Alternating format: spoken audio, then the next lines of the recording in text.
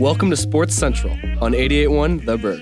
Hello and welcome to this week's episode of Sports Central live on 88.1 FM, the 88.1 The Berg app, 88.1theberg.com, and iHeartRadio. We have a great show for you today. I sat down earlier this week with CWU senior guard for the men's basketball team, Naeem Ladd, to talk about the season coming up. First game was on Thursday against Gonzaga, and their second game, it's an exhibition. It's at home later tonight. I also sat down with our very own Will Ortner to talk about the World Series, what he saw out of there in the Boston Red Sox Los Angeles Dodgers series. And then I sat down with our own Ian Collins and Kajal Lang to talk about the NFL, what they're expecting coming up in the season, and the trade deadline that happened earlier this week, along with many other people. So get ready. This is a great show for you guys. My name is Austin Lane. Thank you guys for tuning in. We're live every Saturday at 9 a.m. with your biggest MLB, NFL, NBA, and college football headlines from around the week. And today we actually have a very special show for you. We're going to be on from 9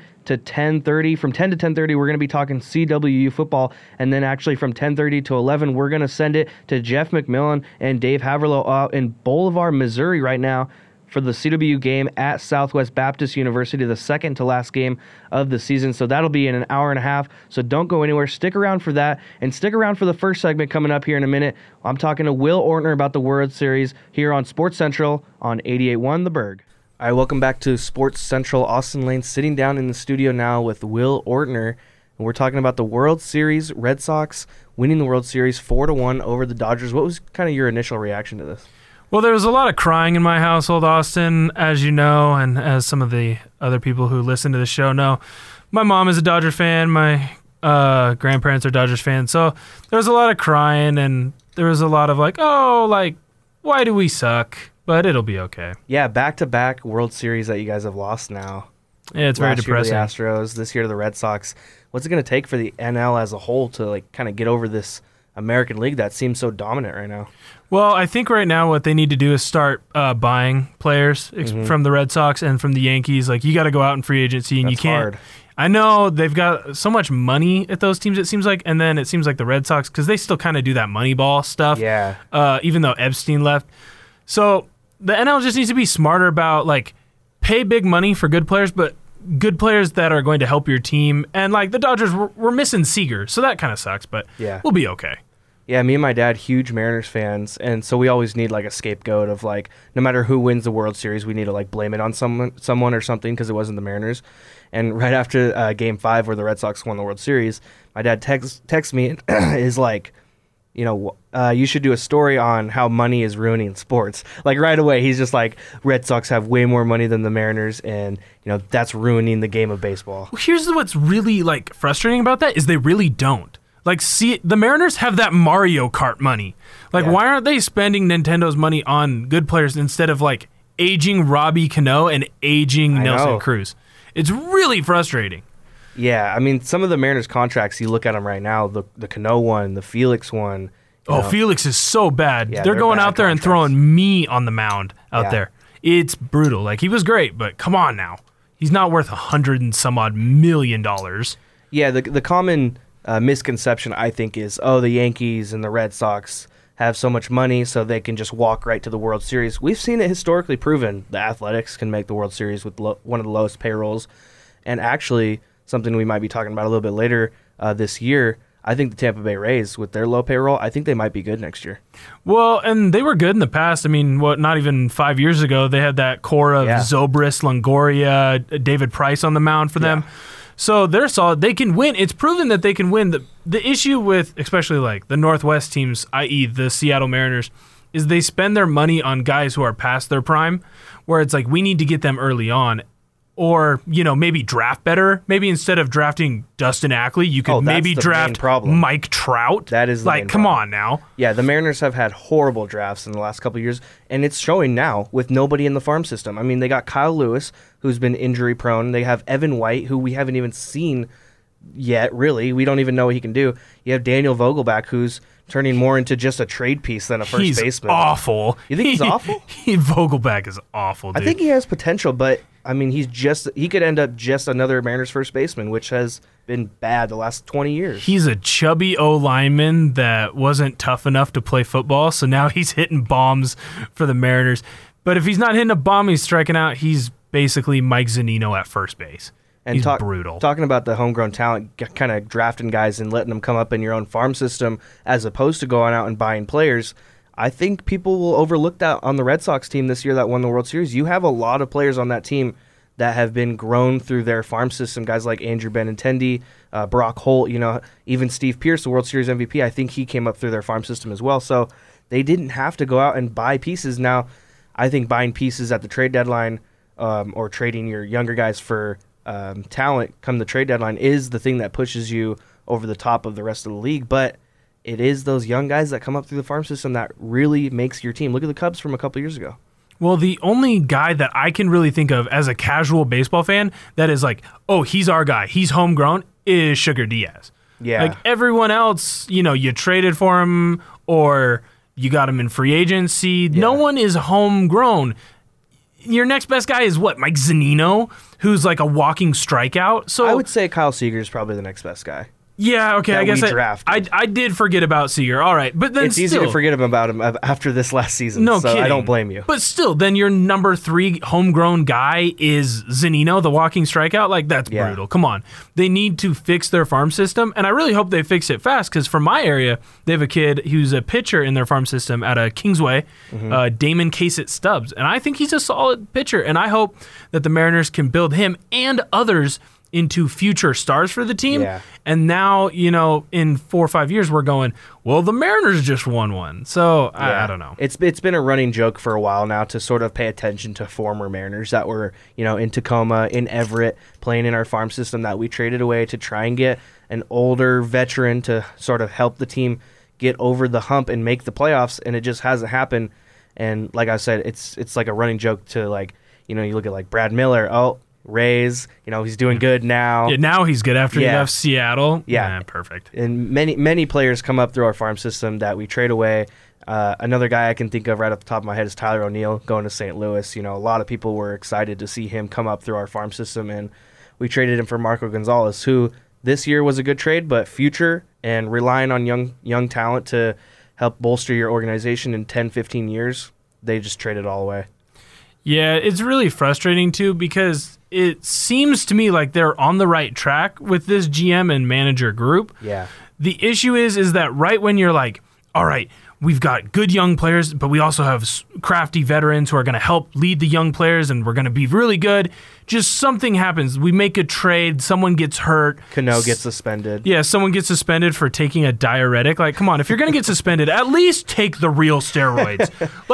Do the real stuff. Be the Sammy Sosa. Be the Mark McGwire. If you're going to do it, just take HGH and just go out there and hit bombs every time you try and bunt. Come on. Don't get busted for a diuretic, but that's beside the point. They need to do a better job of getting homegrown talent in and then trading for your Robbie Canoes, your Nelson Cruzes to help bolster these guys. Because Robbie Cano and Nelson Cruz, they're going to be gone within 4 years. They're just going to retire. Felix is on the way out. So now who's your young cast? Marco Gonzalez and Paxton, who's injury prone. Mike Leake, who's inconsistent. I mean, Wade LeBlanc is basically a middle reliever that you just threw out there. He had a good season. Don't get me wrong, but he's nothing special yet. He is no. And then you're looking at your bats. Segura's good. He's going to get on base. But, I mean, even D. Gordon's in his 30s. So you've got older there. Seager's getting close to his 30s if he's not already in it. He's old. So, you got to hope that guys like Healy or Zunino finally get rid of their strikeout ways and start putting the bat on the ball. I completely agree with you, and I think the Mariners are in a tough spot this offseason. It's going to be interesting to see what Jerry Dipoto and company do. They're kind of in this weird gray area where they don't really want to sell all their young talent that they have left, a couple pieces down in the farm system to get some older talent because, like you said, guys like Cano and Cruz are going to be gone in a couple years, and you're going to be left with absolutely nothing to hinge upon. We're going to be, I'm telling you, if we don't make the playoffs in the next 5 years and we don't have anyone coming out of the farm system, we're going to be back to a 100-loss team. But on the other hand of things, you kind of don't want to blow the organization up and trade away all those older guys for younger talent because we're right on the cusp of making the playoffs. We had a good season. We just picked the wrong time to have a good season. Well, we just couged it is really the main issue. We followed WSU and we just found a way to lose. Classic Seattle sports fan. Oh yeah. We were in prime position to make playoffs this year, and 17 game swing is what it ended up being. Like we were up 11, and then we lose by 18. And don't get me wrong, this might be the season, the one season that they should have made the playoffs, and we might be seeing again the next 4 or 5 seasons nothing, just because this was the year and it didn't happen. Well, and it really is hard because you're in a league with the A's and with the Angels, and then when you're looking at wild card, you've got the Red Sox and you've got the Yankees. Enough is enough. The Mariners need to get into postseason baseball. Seattle is a baseball town. As much as I love my Seahawks and I love football, I know the truth, and I know that Seattle would be rocking if the Mariners could make it back into the playoffs. But they always seem to find a way to just shoot themselves in the foot, and it's so frustrating. So you want them to make the playoffs, but what do you specifically expect the Mariners to do this offseason to try and get into the playoffs? I mean, they have problems. They have, a center field spot that you put D. Gordon in, and he's not that great in center field. You put Guillermo Heredia in, he's not that great at center field. They need another outfielder piece. And again, you have the problems at catcher. Mike Zunino's great defensive catcher, but can't hit the ball to save his life. And then you had Seager last year, who had a horrible season. What are you going to do to fix these spots? I'm very much like a chip in a chair kind of person. So I think you just have to find a way to get in. And I trust DePoto and I trust his staff. They've gone out and gotten guys like Segura and Haniger in great trades, free agency. Mm-hmm. So I'm going to trust him to go out and fill the holes. And then you might just leave Heredia or D. Gordon out in center field. It's not perfect, but it's the best you can do. And you know that they're going to make up for it in other areas. Mm-hmm. And then with Seager, I hope it's just a blip. I hope it's just like, he had a bad year. I'm going to throw a little trust in him. He's been the only consistently good player for the Mariners since he got in. I mean, Cano, Cruz, but they came in after. Yeah. I'm going to trust Seager. I'm going to hope that Zunino starts not striking out. Maybe take a few pitches for once in your life. Goodness gracious. Maybe he can finally break Same this with D. Gordon. I think he had less than 10 walks this season. Yeah, he needs to start watching the ball too. Very uncharacteristic of him, but at the same time, when he gets on base, he's stealing bases. He's very exciting to watch. So I'm excited about where we're going, but I do have a little bit it's a little bit of a hot seat right now. Mm-hmm. You have to win, and you have to win now, or the good players are going to be gone. Yeah, and this is the year. You got to do it. You got to do it, or else it's all for nothing. Yeah, I think the 2019 season for me specifically comes down to we need a couple guys in AAA to have an amazing season down at Tacoma that you don't really expect to have a good season. I think we're going to need maybe 1 or 2 players for the Rainiers to be kind of like that 300 batting average, 30 home run season down in AAA, because those are the pieces, if you're trying to make it into the playoffs, you're going to need to trade away come July 31st. Yeah, exactly. And I'd agree with that. But then I also think that we need players that are already up in the majors and up in the system to have big years. Kyle Seager, you can't play like that if you want to continue to play on this team and you want to continue to play in this league. Ryan Healy, you can't strike out as many times as you did this year with as few home runs at the dish or as few doubles, as few singles. Shoot, your batting average was god-awful. It was like 250, 260 in that range. That's unacceptable, and that's not just Healy, that's Zunino as well. And I don't think you get much better if you put Vogelbach in at first base. So my thing there is there's a lot of players that stepped up this year that you got to step up even more, and you got to play even better. Marco Gonzalez, great year. You got to do it again. Yeah. Wade LeBlanc, you got to do it again. Felix Hernandez, you got to figure it out. If you have to throw with your freaking left hand, go out there and throw with your left hand because you're brutal. And James Paxton, don't do anything at any time at all that might result in you hurting something. Yeah. If you got to pick something up, go call the significant other, your girlfriend or whatever, to go pick it up for you because, dude, you can't get hurt at all. You're made of glass, bud. Yeah. One last thing I want to talk to you about before I let you out of here. We're talking about the Mariners trying to make the playoffs next season, but something I'm seeing out of this AL West division is it might be the it might be the best division in baseball. You have the Astros, who are going to be good. You have the Mariners, who are going to be trying to make the playoffs again. You have the Athletics, who we might not know what happened with them next year. I think this was a little bit of a strange year for the Athletics, kind of outlier, you could say, in the past 5-10 seasons, because they were not supposed to do what they did this year, and they did it. And next year they won't have magic. Yeah, next year they won't have as many pieces. But you also have the Angels, who's going to have Ohtani and Trout, and they're going to try and fix their starting pitching rotation. And the Rangers, they might do something, but I don't expect the Rangers to do anything. But like I said, those top 4 teams are very good and have the potential to be very good. I would say if it's not the best league in baseball, it's the second best, because you got to look at the AL East. And the AL East is constantly. You've got a solid Boston Red Sox. Obviously, they just won the World Series. You've got But here's Yankees. the thing about the AL East. You're saying Red Sox, Yankees. The bottom 3, the Orioles, Blue Jays, and what's the other team out there? The Rays. The But Rays. you were just talking about the Rays coming up. Yeah. I'm with you on that. I think the Rays are going to come up.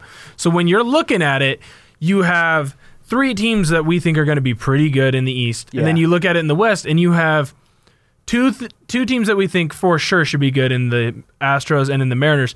And then you've got the Angels and the A's that you never know. You can't count out the Mike AL Trout. West might be better I than the think AL I East just next talked year. myself into agreeing with you. I was going full AL East. The AL West and might now be better than the AL East next season. It might be. It depends on how the A's do, and it depends on the Angels. I mean, and the Rays. I'm telling you. That's true. You do have the best player in baseball right now in Mike Trout. Yeah. And arguably the most versatile player in Shohei Ohtani. But nobody around them. That's very true. I mean, Albert Pujols, he's been kind of playing like Pujols lately. Yeah. And, so I'm gonna agree with you. I'm gonna agree that the West is the best division in baseball. You've talked me into it. I will bow down to your superior baseball knowledge. Will Ortner, will admit that you, Austin Lane, are correct. Now, do you agree with me on this? Next season, the AL West and the AL East send the 2 wildcard teams yet again? Yes, for sure. I think it's for sure, too. The AL Central is god-awful. Yeah. They're lucky that we don't just take away their division and just make it West versus East. And something that almost happened this year that nobody could see coming was, if the Mariners stayed better, it could have been the A's and the Mariners as the wild card and left the Yankees out completely. Something that you might not write off just yet for next season. I don't know if I'd write it off. They're the New York Yankees. I know. They're the most recognizable sports brand probably in the whole world. Yeah. And if they're never looking, vote them out. If they're looking at like 89, 90 wins come the trade deadline, they're gonna go out and get someone to make it 95 to 100. They'll find a way to win the games. Yeah. And I mean, worst case scenario, Manfred just goes out there and pulls some strings, and maybe they get a couple calls to go their way here and there, and then they make it to the playoffs. So I would hold off on the 2 AL West. Mm-hmm. I could see 2 AL East possibly if the Rays do well, but I don't know. I think it's going to be an East team and a West team. All right, last thing. Mariners got, 89 wins this season, I believe? 88 or 89. How many wins do you think they get next season? Well, it depends on what they do in free agency. Right now, as a hopeful fan, I'm going to say that they're going to get to the 90 mark. Mm-hmm. The question is that going to be enough in such a strong division, in such a strong conference, really? Yeah. So I'm going to hope and I'm going to pray to the baseball gods, Babe Ruth, Lou Gehrig, please hear my prayer and go against your former team. But, yeah, I think about 90 wins is about what we can hope for out of the Mariners, and hopefully that's enough to make them finally into the playoffs since, 2001? Yep. So that's my prayer. And if it's not enough, then it'll be another offseason of despair come this time next year. Yeah, I'm kind of used to it. We'll just watch some Seahawk football. Seahawks are doing good right now, but we're going to be talking about that another part of this show. You're listening to Sports Central, so don't go anywhere. We'll be right back. It's 88.1 The Berg. You're listening to 88.1 The Berg, your music central. It's DJ BWT. We're out here talking today about how much we hate sports. Sports is just the absolute... Oh my gosh, our radio DJs just don't get it. Sports broadcasting is much bigger than music. When's the last time Taylor Swift made you feel like watching Tom Brady get sacked? And even though Rick Ross looks like a defensive tackle, he can't entertain you like Vince Wilfork in overalls. This is it, Chief. The show you've been waiting for, Sports Central, every Saturday at 9 a.m. Ugh, Austin, you're such a meathead. Shut up, Benito.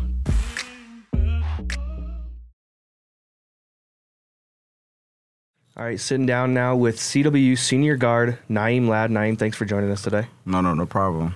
Now, let's talk about the upcoming season for CW men's basketball. You guys are ranked 8th in the preseason poll. What do you guys have to prove going into this season? We got a whole lot to prove. I mean, we got 4 returners coming back, and then the rest are all new players, 8 new players, I want to say. So we're all just trying to find that chemistry gel, find our strengths, our weakness, and just, buy into the system right now. So it's going pretty good. And how has that system changed going from Coach Sparling to Coach Rinta? It's actually a different change, and it's actually going pretty good, actually.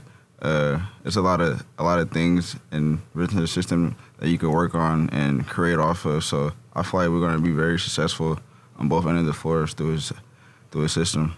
And even though there's a new coach, you guys are still going to build off of last season. How are you guys looking to do that? By just buying in, like I said. I mean, this is a whole new team, a whole new coaching staff, so it's a whole new culture, and we're just trying to buy in and find our weakness and strengths and how we could, just improve. And that's what we're doing each week since we've been on campus, just improving each week and just getting after it. So it's your last season here as a Wildcat, but it's the first season, like you said, of a new culture. How are you trying to kind of leave your lasting impression for the new guys coming in? It does go by quick, for sure. I remember just yesterday I was a redshirt freshman, and Dom Will was here, and it just go by quick. But, I mean, for the young guys, it's just being a leader and just, managing your time as a student athlete, because, even though you're a student athlete, you got a whole lot going on off the court with just, class waste and stuff like that. But just, staying focused and staying on the course and pretty much just buying in the system. And that's pretty much it. Now, going up to this first game of the season, what have you guys done so far in practice to kind of gel together as a team? A lot of defense. We've been doing a lot of defense for sure. Just trying to find our rotations and just, we had our first scrimmage this past weekend against each other, and it was pretty good, actually. So, I mean, we're just, getting prepared for the season coming up. I know we got a tough preseason schedule, so it's going to be very tough, but we're going to work. And I feel like this group of guys we're ready for the challenge. All right, so it's game day. Take me through what's going through your head. What's in the head of Naeem Ladd on game day leading up to the game? Mentally focused. I'm locked in on game day. No distractions, and just buying in. I mean, it's just staying focused. And we got a new coach, so with that being said, we got to just, for me personally, just buy into his system and just do whatever he wants me to do. Big opponent in Gonzaga, obviously one of the best teams in the country. What's in the headphones for the warm-ups as you're getting ready on Thursday? Future. I like Future. Lil Uzi, too. Lil Uzi's kind of my favorite artist. Meek Mill, kind of those kind of guys, give me hype up. J. Cole, too. J. Cole. All right, let's look back at the beginning of your career here at CW, coming in, like you said, redshirt freshman. Who were sort of those leaders on the team that you're trying to be this year? Like I said, coming in, I mean, there was Dom Will in the past. He had a great, successful career here. Dom Hunter had a great career. Joseph Stroud. I mean, those are all guys. Gary Jacobs, Devin Matthews, all the guys I looked up to coming in as a freshman. I mean, we battled every day at practice. So kudos to them because, I mean, they pushed me to be the player I am today. And, I mean, couldn't thank them. And let's look at this year. Who are some teammates on the team this season that you're looking forward to the most playing with? Jamon. This kid named Jamon transferred in from Yakima Community College. Great guard. And Jackson Price, too. I'm looking forward to playing with him in the backcourt. He could shoot the lights out the gym. So it's going to be pretty exciting, our backcourt this year. Even though we're small this year, I mean, we're very scrappy. And we're just going to be underdogs when we're after it. Let's talk about the GNAC. Who do you think is going to be the toughest opponent this season? St. Martin's is going to be pretty good. They only lost one guy and got their whole team coming back. Luke Chavez is a great guard. E.J. Boyce is a great shooter. So Jordan Kitchener too. So they're going to have a pretty good squad. SP is going to be pretty good. Like I said, the GNAC is good every year. I mean, Western Oregon is going to be they're going to be good. Western Washington, it's a battle every night, Thursday and Saturday. The GNAC. Talking about Western Washington, what are you looking forward to in that game? I know the big I-90 rivalry. I'm actually happy it's on a Saturday this year out here. So, I mean, that's the bright side. And it's one of the great atmospheres I've ever played in. And I've played in a lot of games since high school. So, I mean, it's one of the best feelings ever. And I just can't wait for the young guys to experience that feeling too. Mm-hmm. It's just one of the best of your lifetime. You excited for the crowd in that game here? For sure. There too. It's just the best. I don't know. It's just that rivalry game is just different. I asked you yesterday if you wanted to come in here, and you actually said anything for the school. Can you expand a little bit on that? I mean, since I took my visit here, I just felt like I was treated with love. So it's like, it's just family around here. So I feel like even when I do graduate, I'm always going to be alumni. So I'm going to for sure come back. Anything for the school. I mean, like, anything for the school. It's that Wildcat pride. I've been here 5 years, and this 5 years changed my life. So it's just, like I said, anything for the program as far as, like, giving back to the basketball, anything. It's just anything. With Coach Spar leaving with you going into your final season, was it kind of difficult for you to say, you know, I want to stay here for one more year, even with a culture change and all that stuff? Or was it kind of easy, you know, being here for 4 years already to say, no, I'm staying home? It was actually tough. When I got the phone call, I didn't honestly believe it, to be honest. I thought Malik was joking. Malik Montoya had called me and was like, Sparlin just got fired. And I was like, you're joking. And then I texted my assistant coach, and he broke me into the news. But at first it was kind of tough. It was kind of weird because I never had a coach fired ever in my life. I mean, I always played I was always under one coach, wherever program I was at. So it was kind of different. I had some mixed emotions at first, and was talking to my father about it. And at the end of the day, we just thought about how far I came education-wise. I've been here 4 years, and I was close to graduating, so I didn't want to set back or transfer anything. I mean, I just felt like the program was, like I said, always felt like it was home from Seattle. So that was pretty much the bright side. And then Rented was he's an alumni that went here too. So he played for Sparlin. So that was kind of one of the reasons why I wanted to stay too, on top of that. So, I mean, it was a tough decision at first though. I mean, I thought about it, sat down with my parents, and we just felt like it was best for me to just come back for my senior year and just finish out strong. So finishing out here, CW, what's life after you graduate this season? Hopefully to play overseas. I mean, that's definitely my goal. That's always been my dream, to travel, play overseas, experience that lifestyle. But, I mean, I always got to have a backup plan because you can't hoop forever. So I'm thinking about getting my master's in teaching, hopefully be an athletic director or a physical education teacher. So we'll see how that goes. Would you like to come back here at CW one day? For sure. This is a second home right behind Seattle. So, I mean, it wouldn't hurt to come back and get back or work here. So that's definitely something I could consider in the future reference. All right, one last thing before I let you get out of here. Going into this season, I want your final predictions on, you know, you guys are ranked preseason 8th. What are you going to be ranked come the end of the season? Number one, that's my mindset. I mean, like I said, we're the underdogs.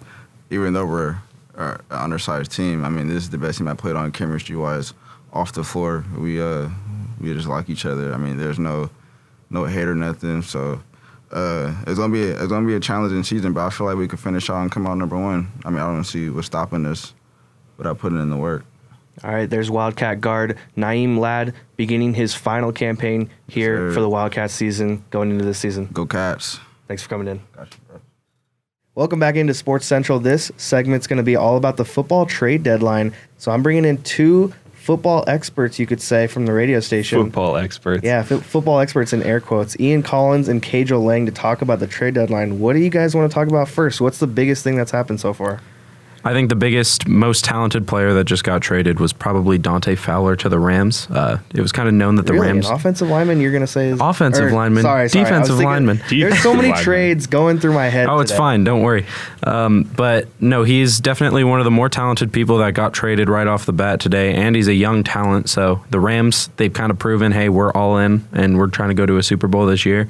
So now you got Ndamukong Suh, you got Aaron Donald, and now they have a really good pass rusher with Dante Fowler. And for just a third-round pick. Yeah, third-round pick this year and a fifth-round pick next year. Ian, what was sort of your reaction to that? I couldn't disagree more. You said the biggest trade of the trade deadline? Dante Fowler? Come on. Dante Fowler hasn't done anything yet. He's been in the league 3 or 4 years. Was out with an injury for most of his rookie season. All of his rookie season. 100% the biggest trade so far is HaHa Clinton Dix. The Redskins definitely got a top 5 safety with that trade easily every single year. He has been so good in Green Bay. I love watching him. I'm not a huge Green Bay fan, but he's a good player. I think he can really help out the defense there in Washington. They don't really have the talent like HaHa Clinton-Dix over there in Washington, so I think that's a big pickup for them. Well, going back to the Rams trade, I mean, people have been saying all season that the Rams need help on defense to just push themselves. They're undefeated, but they're still kind of unproven on defense, so they needed that one last piece. I think they got it. So Cagel does have a fair point that might have been the biggest trade today. So, when it comes down to it, I think that Ian might be right when it comes to saying what team gained the most with their trade. Right. But with the Rams, they got a much-needed puzzle piece because the pass rush can't be done with just Aaron Donald and Ndamukong Suh, as great as they are. But now when you have to block both of those guys with 2 men, and then you have to get Dante Fowler on the outside now, I don't know what teams are going to do. But the Redskins do have a pretty solid defense, but they were lacking in the middle of the field when it comes to safety position. Let's talk about this trade. You made a face when he said the Redskins. So, he said the Redskins didn't have that good of a defense. Their defense has been fine. They've been pretty good. But when you look at the system, what they want to run is a defense-heavy team with a good running game. So that's why you have, I think it was in week 1, Adrian Peterson and what's his name? The other running back. For the Redskins? Yeah. I wouldn't know. Adrian Peterson's doing... Yeah, Adrian Peterson's doing most work. Yeah. Both of their running backs had about 300 yards by themselves, and that's exactly the kind of formula that they want to run. So just kind of following that Cowboys, emulating the Cowboys, just get the run going and try to stop them a little bit on defense. And it masks a bad defense, but with HaHa in the middle now, you're going to get some help for Josh Norman, who's been kind of quiet over the past few years since he left Carolina, but he's still got the talent he's shown, so... Redskins running back Chris Thompson? Chris Thompson, yes. Yeah. Great receiving back. I think this trade is going to help out the Redskins offense a lot. Alex Smith, during practice, doesn't really have a lot of guys going up against him, especially in the secondary.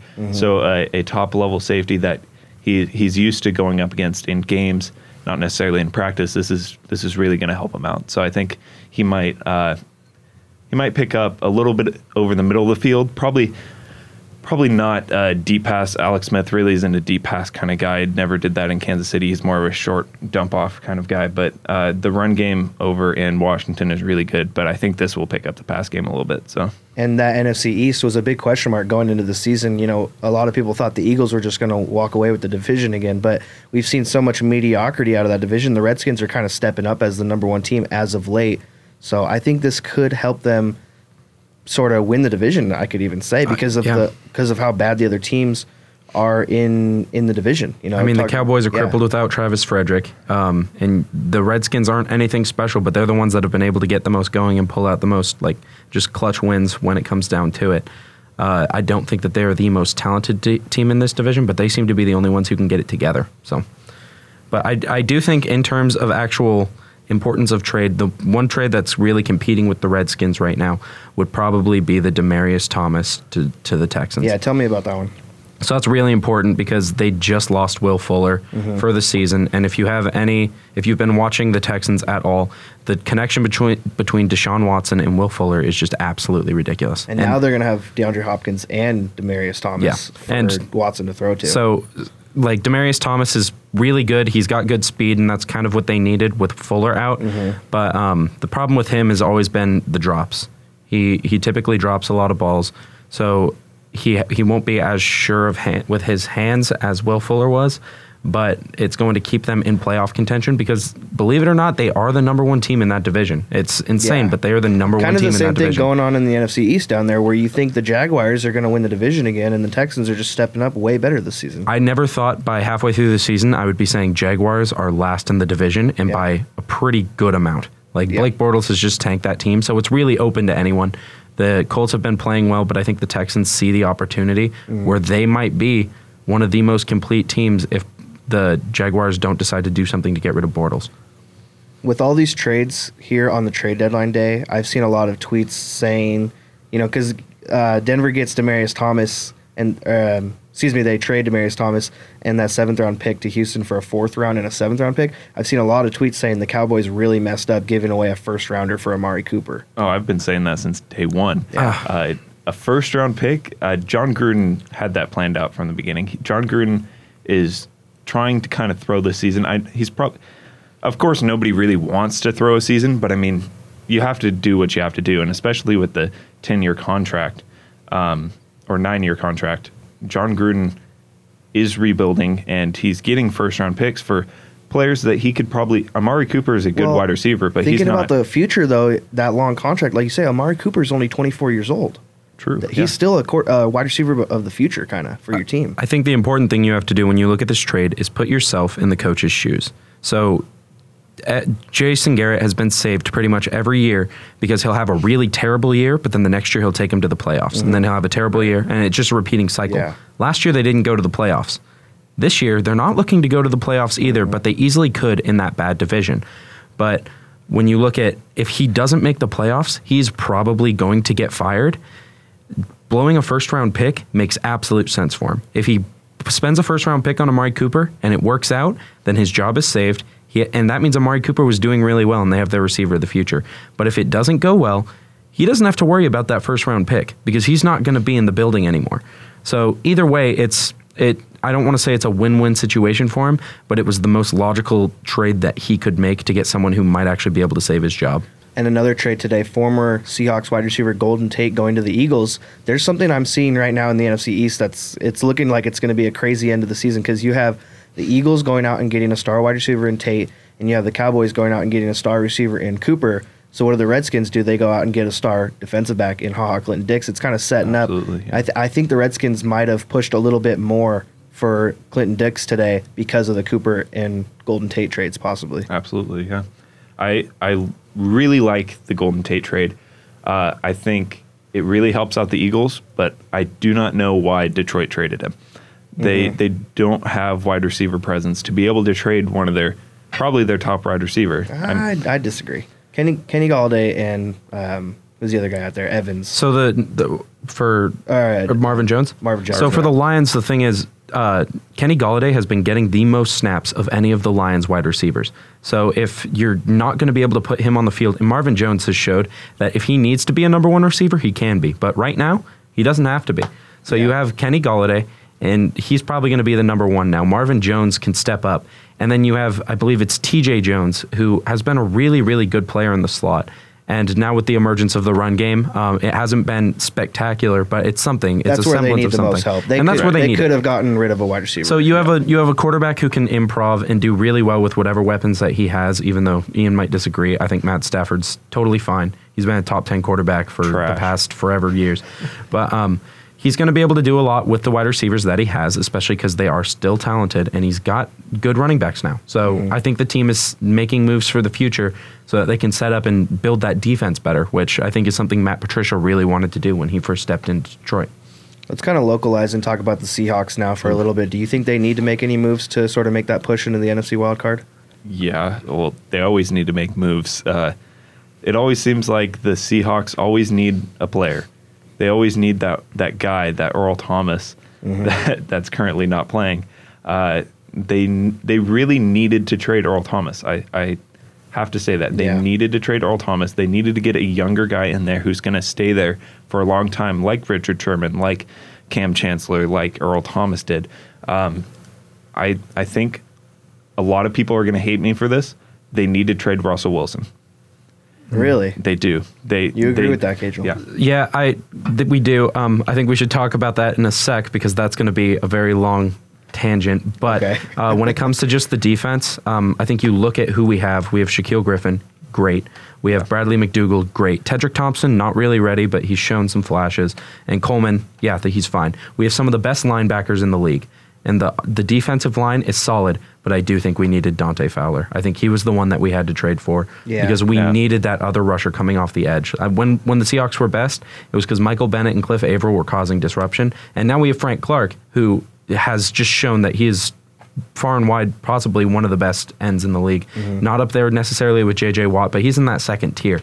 But if we had someone like Dante Fowler to create pressure on the other edge while Frank Clark's taking some away on the other side, I think that would have been a knockout combo, and it might have been what the Seahawks needed to push themselves into the playoffs. But if we can't get that kind of defensive player to really finish it off and finalize it, I don't know if they're going to be able to make it. Well, let's talk about what Ian said. Yeah. Trading away Russell Wilson, the quarterback of the future, the franchise quarterback, a guy that a lot of people think is going to spend all 20-plus years of his career here in Seattle if he can stay healthy his whole career. Russell Wilson currently is a top-tier quarterback. He's really good. He's got that good Madden rating.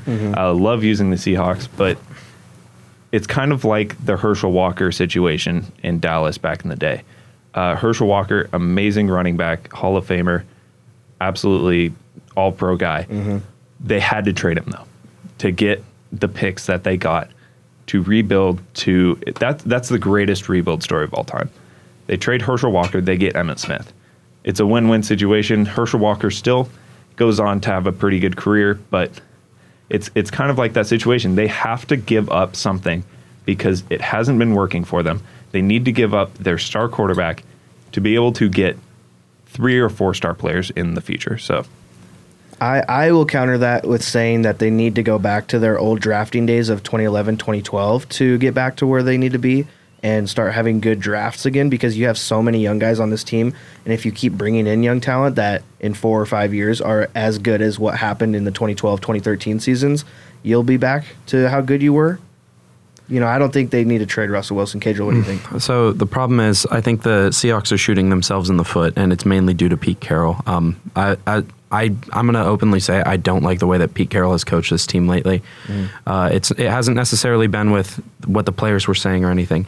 It's just the fact that he's not willing to give up and start a rebuild, but he's also not building a talented enough roster to actually go to the Super Bowl. So now you're left in it with a team that might make the playoffs, might not, but if they do get to the playoffs, they're probably not going to get anywhere near a Super Bowl. So that just leaves you with bad draft picks, mid-round draft picks that aren't going to get you anywhere, and the Seahawks aren't going to be able to make the moves they need. Russell Wilson is going to be out of the building after 2019, or he's going to have the option to walk after 2019. And in that time, the Seahawks have to find him better receivers, assuming that DJ Moore isn't just absolutely exploding out of the gate, and have to find him an offensive line. The offensive line has been playing okay, but it's not where it needs to be. And Russell Wilson is going to want out of the building if he isn't going to be able to stay protected and if he's not going to have those weapons that he needs.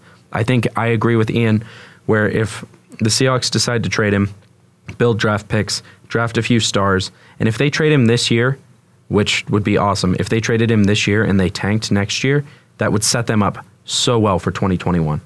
And I think that's a Super Bowl team if they can get one good quarterback. Kirk Cousins will be up to be signed. Drew Brees, I doubt he'll continue to be playing, but he'll be there. There are going to be a lot of good quarterbacks hitting the free agency market. But if you look into college, like Tua from Alabama has just been lighting it up, and he is the spitting image of Russell Wilson. And we'd be able to get him because we did poorly in 2020. Yeah. So I think that would probably be the best option for them. I think that right now Pete Carroll's put them in too tough of a spot to be able to come back if they don't make some big move like that. Before I let you guys go, you guys are, Ian, you're a Chiefs fan. Cajal, you're a Bengals fan. I want to talk about your guys' team for a second. We had to talk about the Seahawks, my team. Let's talk about your team and what they can do to sort of set themselves up. Let's talk about the Chiefs' victory over the Bengals a couple weeks ago. Okay. What can your guys' teams do to set themselves up for the last part of the season, going into the playoffs, and even possibly getting to the Super Bowl or winning it? So for the Bengals, they have a lot of the pieces in place.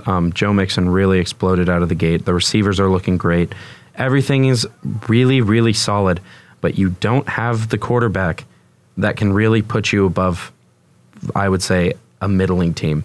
The Bengals are a good team, but they will never be a great team until they find a quarterback who won't shoot them in the foot, I'd say, for 4 or 5 games in the season.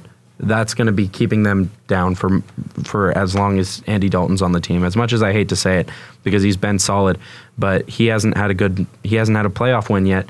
And speaking of no playoff wins, your coach isn't doing you any favors either. Your coach just is not going to be helping you and putting you over the hump. You look at what Sean McVay did in his first year on the Rams and how he put the talent around him and how he was able to just bolster that offense with no talent. Yeah. No talent. He took him from worst to first in 1 year. Yeah. And nobody on the Bengals is capable of doing that except for a lot of the stars who are just wasting their careers. Ian, Chiefs are widely considered top 5, maybe top 3 in the NFL right now. Some would Number consider one. them the best. I'm sure you would. How are they going to make sure they're the number 1 team at the end of the season, Super Bowl champions? Well, I don't want to sound like every coach ever in every interview, but consistency is key here. Patrick Mahomes has to keep going. He's totally an MVP candidate right now. He needs to keep getting to his receivers. He's got weapons all the way around him. They need to keep getting Kareem Hunt going. He was slow out of the gate in the beginning of the season, but he's been doing great lately. Those sick hurdles.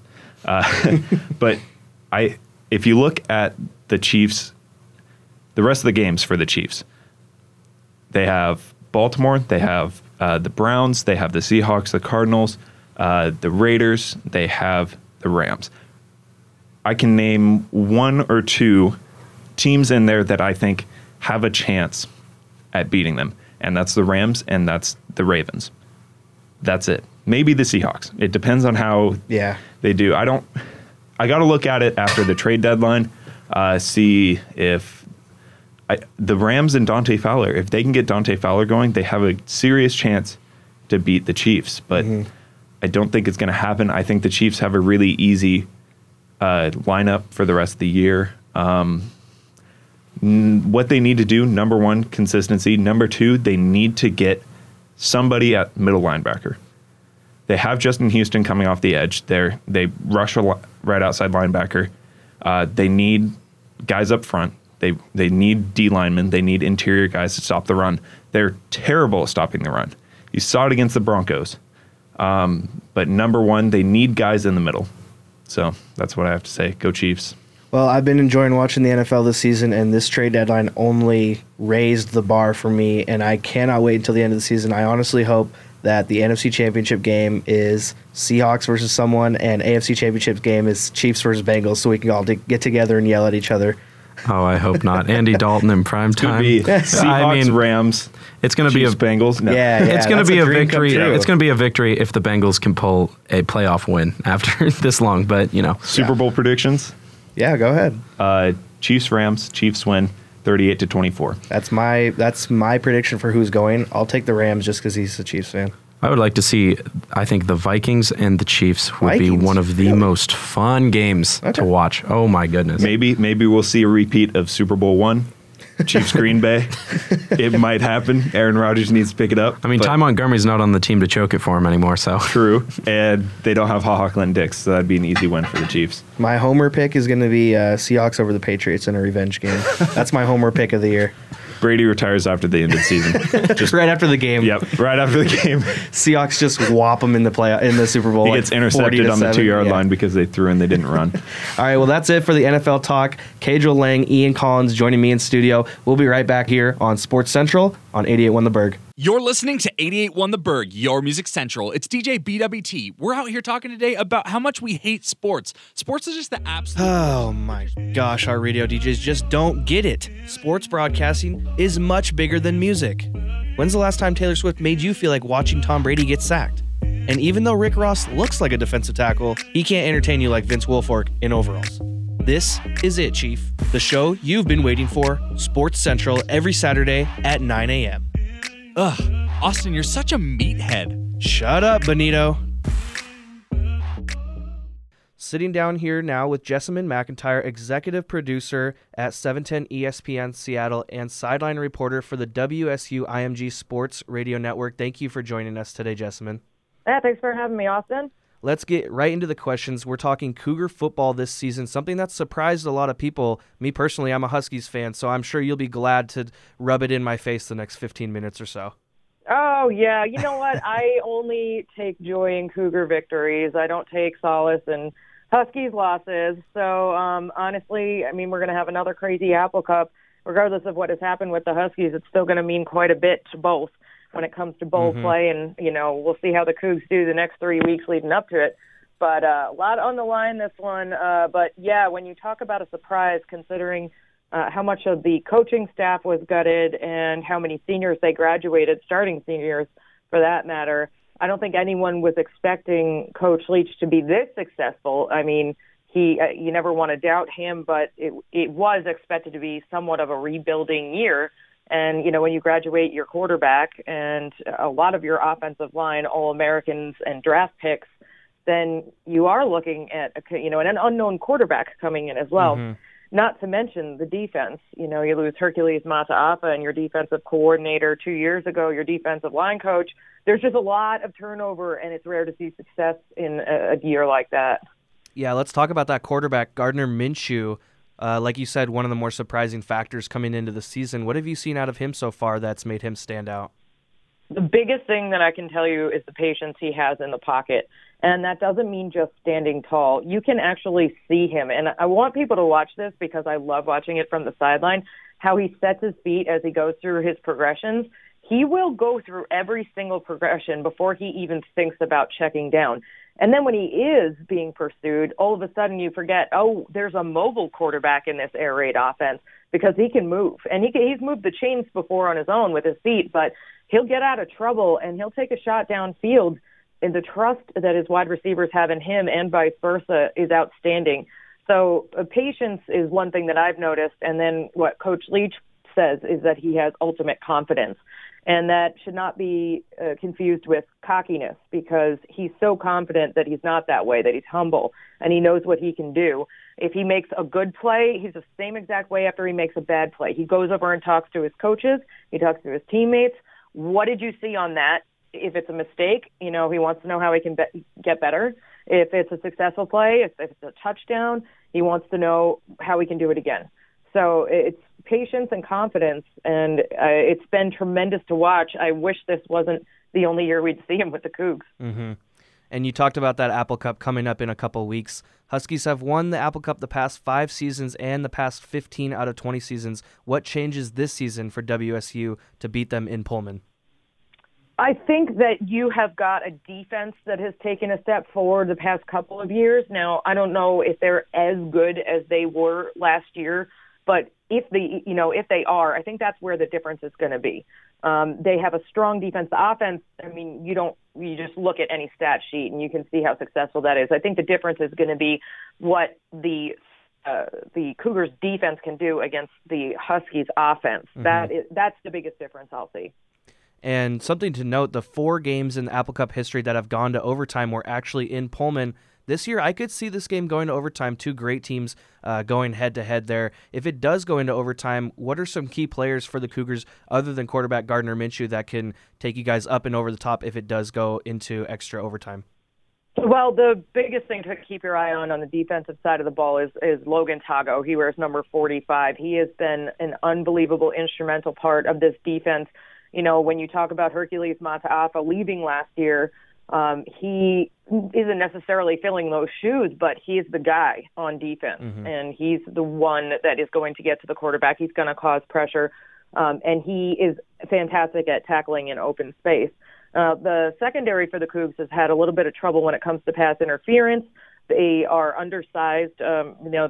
The Cougs have played the past 2 weeks without their tallest corner in Sean Harper Jr. No word on when he'll be back.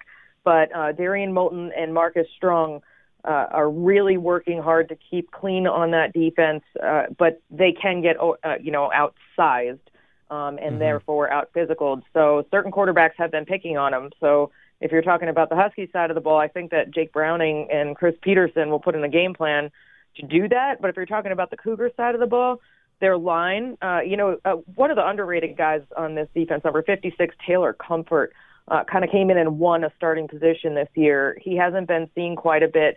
He's a stout guy, shorter than the rest of the line, but he can get penetration, and he's really fun to watch.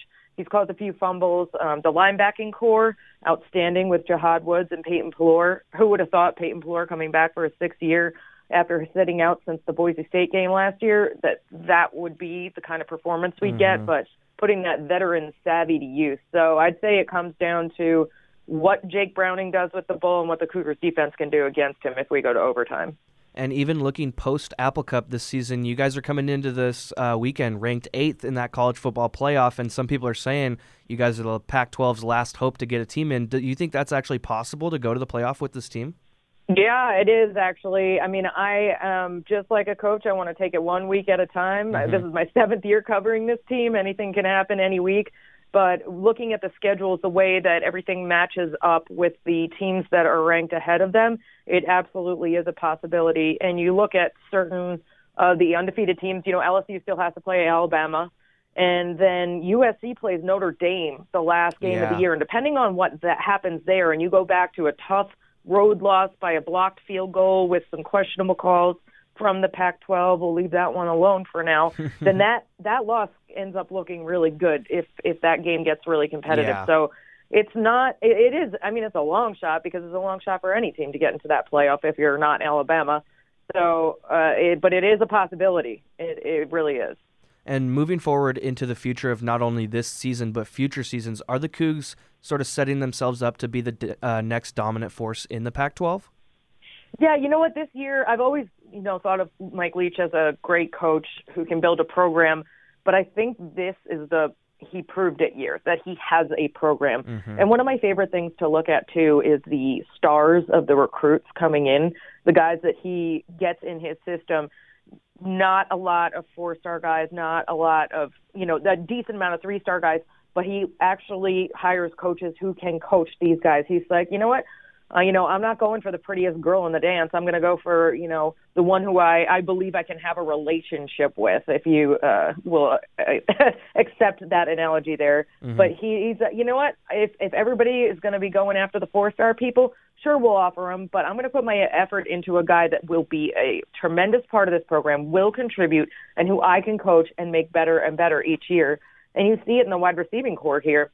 How many people do you think, and this is no disrespect to these guys, but, look at Travell Harris, look at Aesop Winston, look at what has happened with Des Patman and the step forward he's taken this year.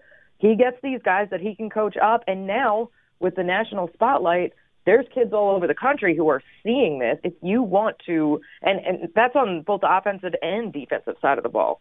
So if you want to be a better football player and get into a program where football is, you want to go to a school where football is everything, then come to Washington State. I think it'll just keep getting better.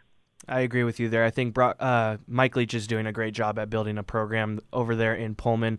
And one last thing before I let you go. Yesterday, your coworker Brock Heward over at 710 ESPN Seattle tweeted, "Legit question posed by one of my close friends who also happens to be an incredible WSU fan. Was October the single greatest month in Cougs sports history?" So 2 questions for you. Were you that fan that told him that? And secondly, do you think it was the greatest month in Cougs sports history? Well, I can only speak for my time with the team, which has been 7 years, and it absolutely was for me. I was not that person. Okay. So it wasn't me, but considering my time here, it has absolutely been the best. You add game day in there, the fanfare, the big win at home over Oregon, the big win on the road for, at Stanford. Everything that has happened, it's been awesome. And I don't, like other people like to do, I'm not putting UW losses in that category because I don't like to do that. It's just about what the Cougars have done. And it has been absolutely tremendous. And I think added to that is the lower expectations coming into this year where, they're just exceeding them. And it's been fantastic to watch, not to mention just how much fun this offense is to watch. It's not just that it's been wins and losses. It's that they're so much fun to watch. And there you have it, my interview with Jessamyn McIntyre. Again, Jessamyn, thank you for coming on. I can't wait to see if the Cougs can stay a one-loss team, going to the end of the season, coming down to the wire, and go into that playoff. Yeah, well, thank you for having me. I appreciate it. Let's do it again sometime. Awesome. Thank you. Welcome back into Sports Central. Sitting down now, Austin Lane. Joining me is Peyton Behrens. We're talking about CWU football here at the end of the show. Coming up next is going to be the live broadcast of CWU football over in Missouri. Jeff and Dave on the call over there. But Peyton, I want to talk about this game this weekend going at Southwest Baptist University, a team that's coming into this game 0-8 on the season, something you don't want to see as a Wildcat fan right now. Well, in Austin, I kind of see this game as a trap game. You know, it's college football, and especially at Division II level, it's hard to travel all the way across the country and play a good put-together football game. So I think that, you know, this is a little troublesome for Coach Shu and his Wildcats, and I think that there's going to be points in this game where it looks very sloppy. And, you know, the start time for this game, 11 a.m. Pacific time. I don't know if these boys are going to be acclimated to the whole time change. They'll still be on 8 a.m. time. Exactly, and so it's going to be a little different going over there. You know, it's a 1 p.m. kickoff in Missouri, 11 a.m. here, and it's a trap game. That's what I'm going to define it as. And that last game of the season next week, home against Azusa Pacific, might be for the GNAC championship. So I don't want the guys to go out there and overlook this team just because they're 0-8 and you're 7-0 in the GNAC and you're playing a tough opponent next week. Like you said, traveling across the country, you cannot overlook this game at all. And looking at it, you know, with the big travel and everything that's going into it, you got to stay healthy for that game next week, but you also cannot afford a loss. A team that's 7-2 right now, 7-0 in conference, but 0-2 non-conference. You know, they lost to Eastern week 1 of the season, and hopefully when it comes playoff time, you know, the voters are not looking at that Eastern game. You know, if they look at the record alone, they won't put a 2-loss team in. But looking at it, seeing that's a Division I opponent in Eastern, that should help the Wildcats' case trying to get in. That other loss came to West Texas at home when they were opening up Tomlinson Stadium here, a 28-26 loss. And the Wildcats, they didn't look fully great in it, but I think, you know, the Wildcats in this non-conference game, they got to pull out a win. And I know it's an 0-8 Southwest Baptist team, but you can't sleep on these guys at all because, you know, they got the home field advantage. This is how those, you know, great teams lose their dynasty. And Central, they're working with a dynasty right now. If they make the playoffs again this year, I think, you know, Central is one of the best programs in Division II football across the entire country. That's a very fair point to be said. And if I'm on the team as a player or as a coach, I'm going into this game and treating it like that game against West Texas. Like you said, we're 0-2 non-conference. We can throw the Eastern game out of the window, but if you're taking away the Eastern game, you're still 0-1 against that out-of-conference team, West Texas. So you still don't really know what to expect from this team. But looking at the last 4 games on offense, we've scored 45, 48, 60, and 62 points.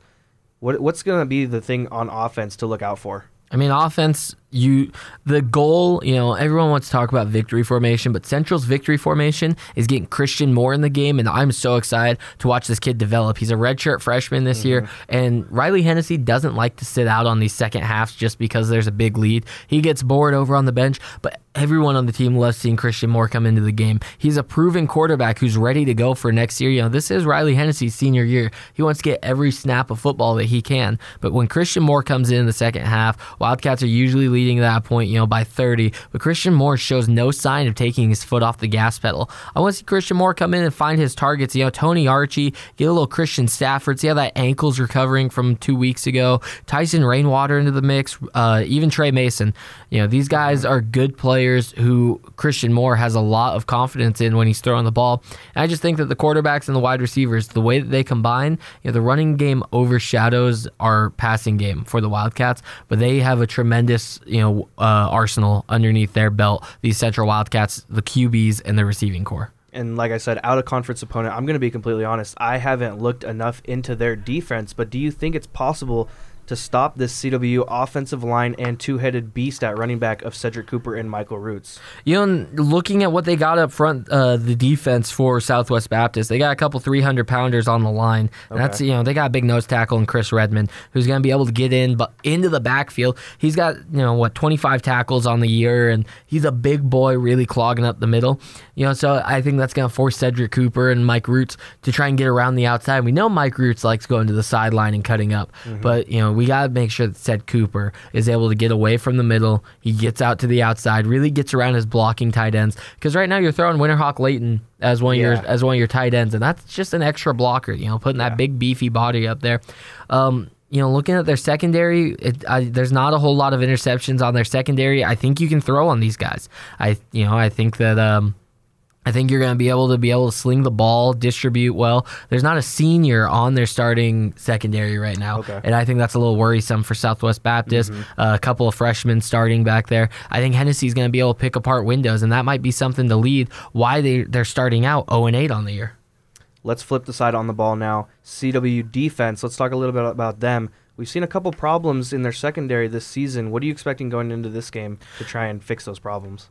When you're looking at an 0-8 team, everybody's licking their chops and trying to get on the stat sheet. Tevin Gray, he came up with 2 interceptions last week, and I think he's hungry. He wants more. When you're coming off of a huge career night like that, the next week is always a letdown, and I think Tevin Gray's looking to just step on the gas pedal and try and have another back-to-back career week. Going at it. I think Uli Maye with his 59 tackles on the season. He's looking to build that up a little bit. And Josh Weichel, he's been dealing with that injury. We'll see if he even plays a little bit. He's been dealing with that injury since week 3. He's been playing limited snaps. I would like to see Weichel get into the mix a little bit before the Azusa Pacific game next week.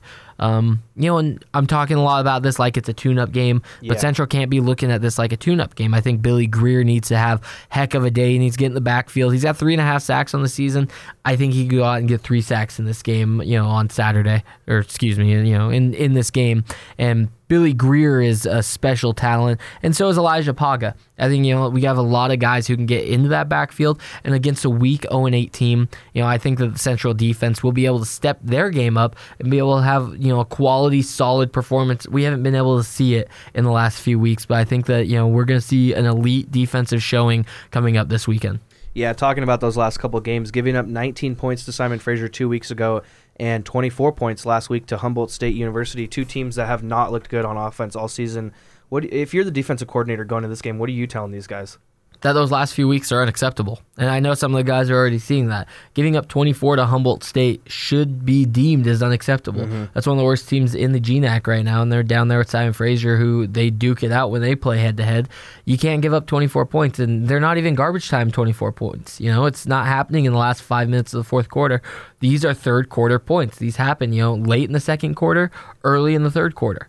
And then Central starts getting on the wave, and then they put the game away late in the third quarter. But these are points that are happening in the run of play. It's not garbage time when you're throwing your third string out there.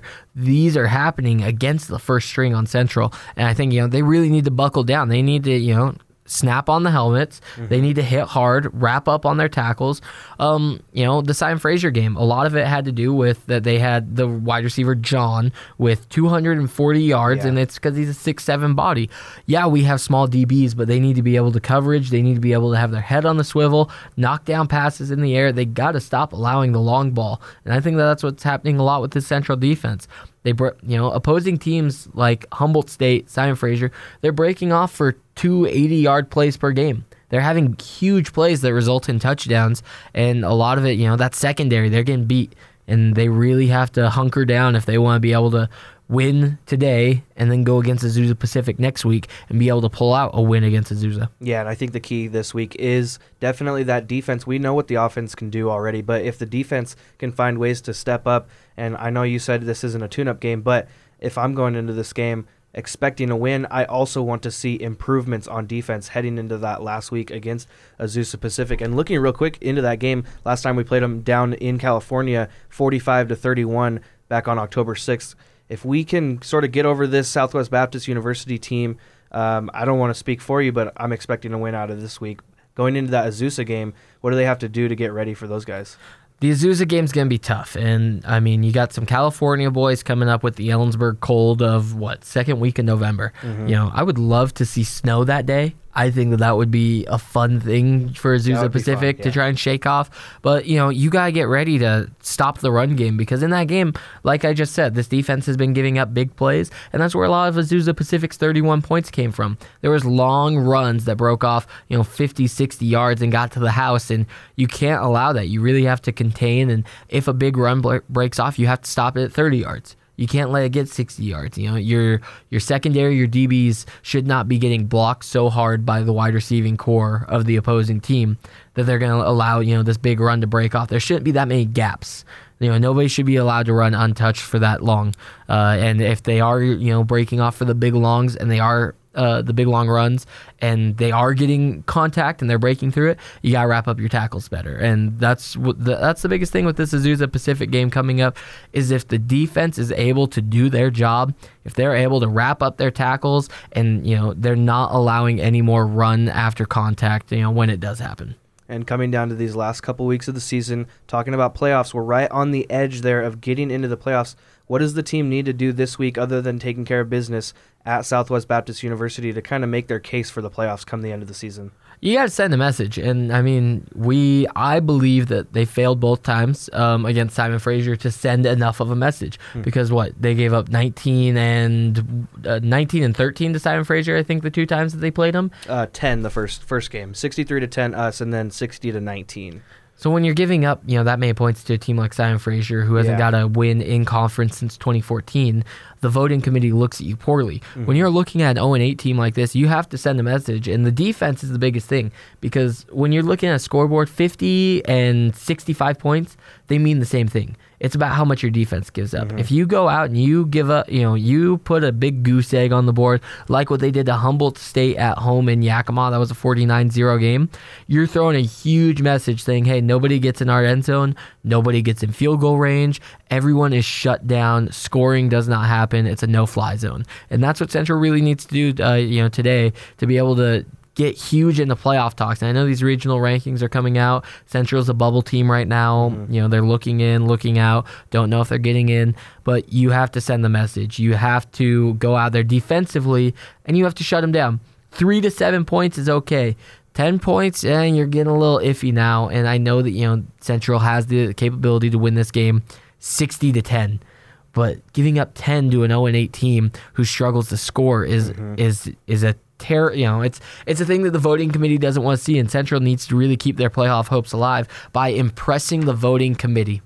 Yeah, something that is worth looking at on our schedule this season. The third game of the season, playing Humboldt State University at home, it was the only time we have shut out an opponent. We won that game 49-0, and then, like we said, we went down to California last week, and they put up 24 points on us. So I want to see a shutout on defense here. I don't know about you. See, seeing a shutout, I think, would be spectacular. And not a whole lot of teams in college football get shut out, and I've been talking about this, with the Simon Fraser games and stuff. You got to shut out those type of teams. And I know that Simon Fraser has an elite quarterback and an elite wide receiver, and so you're going to get scored on in those games.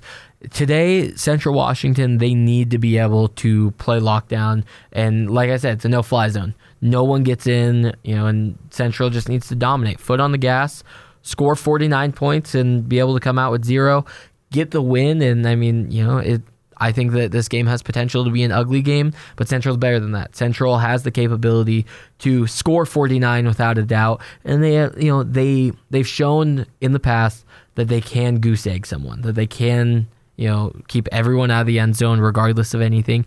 And they need to get back to that form if they want to make the playoffs. Yeah, and I think coming into the playoffs last season as the number 1 seed, we were kind of riding too high, losing that first game we played. I think if we can sneak in as a lower seed this season, we can do the same exact thing as the champion from last year that beat us. They came in as the 5 seed, that Texas team, and ended up winning the whole thing. So I think Central needs to just focus on winning each game at a time before they think about the end of the season. And Texas A&M Commerce, that team from last year, I mean, Central could very well find themselves in a playoff spot with Texas A&M Commerce and have a little role reversal and go down to Texas. And that's a tough trip. I mean, going to Missouri, is going to prepare them for that big playoff trip. And I think that's something big why Coach Shu scheduled this game late in the season is because, hey, this is an early playoff game. It should be a win. It should be a cakewalk, against a team like this. But you got to be able to travel. You got to be able to deal with all the things that comes with travel. And, I mean, it's tough. Waking up early, taking the bus ride over the pass. They're flying in probably Friday, Thursday. They're doing some walkthroughs in the hotel ballroom. You do walkthroughs in a hotel ballroom. That's how weird these trips get. You go out to the field maybe once before the actual game, and then you go there game day. You go run around the field in some shorts and a long sleeve T-shirt while you're listening to music. It's a different type of travel day than any other game. And flying in, you feel like kind of a big shot going in there, traveling on a plane and stuff. But Central really has stepped their game up. They got to treat this like a playoff game. And if they come out and they treat this game like a playoff game from the first play, they should score on the first drive with ease. And then, it's smooth sailing from there. But this is a playoff game, coming into it for Central. And before we get out of here and send it to Jeff and Dave for the call over in Missouri, we're going to end this with what we end every week with the Alumni Plaza pregame show, your score prediction for this game. I talked about Central needs to put up at least 49. They need to give up a minimal score. I think they score more than 49. They've been scoring more than 49 every week since that Humboldt State game. They score a lot of points, and they do not, they don't shy away from getting into the end zone. 56-6 Central wins. They give up 2 field goals, and that's it. 2 field goals. I think that they keep guys out of the end zone, but I think the uprights stay standing. Austin, what's your score prediction? Well, last 2 weeks they've scored over 60. I think they still come in and score another 60 points for the 3rd week in a row. I'm gonna go 63 to. I'll go 7. And here's what I can see happening. You said we don't want to give up 10 points. I can see them going for a late field goal and us blocking it yet again. leading and then the that saves the NCAA Division 2. And then that saves the 10 point. I think they're leading all divisions. Division 1, 2, and 3 on block field goals. I know who's the main guy that's been blocking it Chase DeMoore. Yeah, Chase DeMoore. I know he led all of NCAA Division 2, I think it was, if not Division 1, in blocked kicks. And, yeah, the team finding ways to do it. It seems like every week. Yeah, it's crazy. Special teams has been a huge thing with this team and how good that they've been. They're really leading the team from a place where you wouldn't expect them to. All right, well, that's going to do it for this week's Sports Central. Stick around for a couple minutes. We're going to send it to Jeff McMillan and Dave Haverlow on the call over in Missouri. Thank you guys for listening this week. We'll be back next Saturday at 9 a.m. for Cadro Lang, Ian Collins, Peyton Behrens, Jessamine McIntyre, and Naeem Ladd. I'm Austin Lane. We'll catch you guys next week. Thanks for listening to Sports Central. We'll be back next weekend here on 88.1 The Berg, your Sports Central.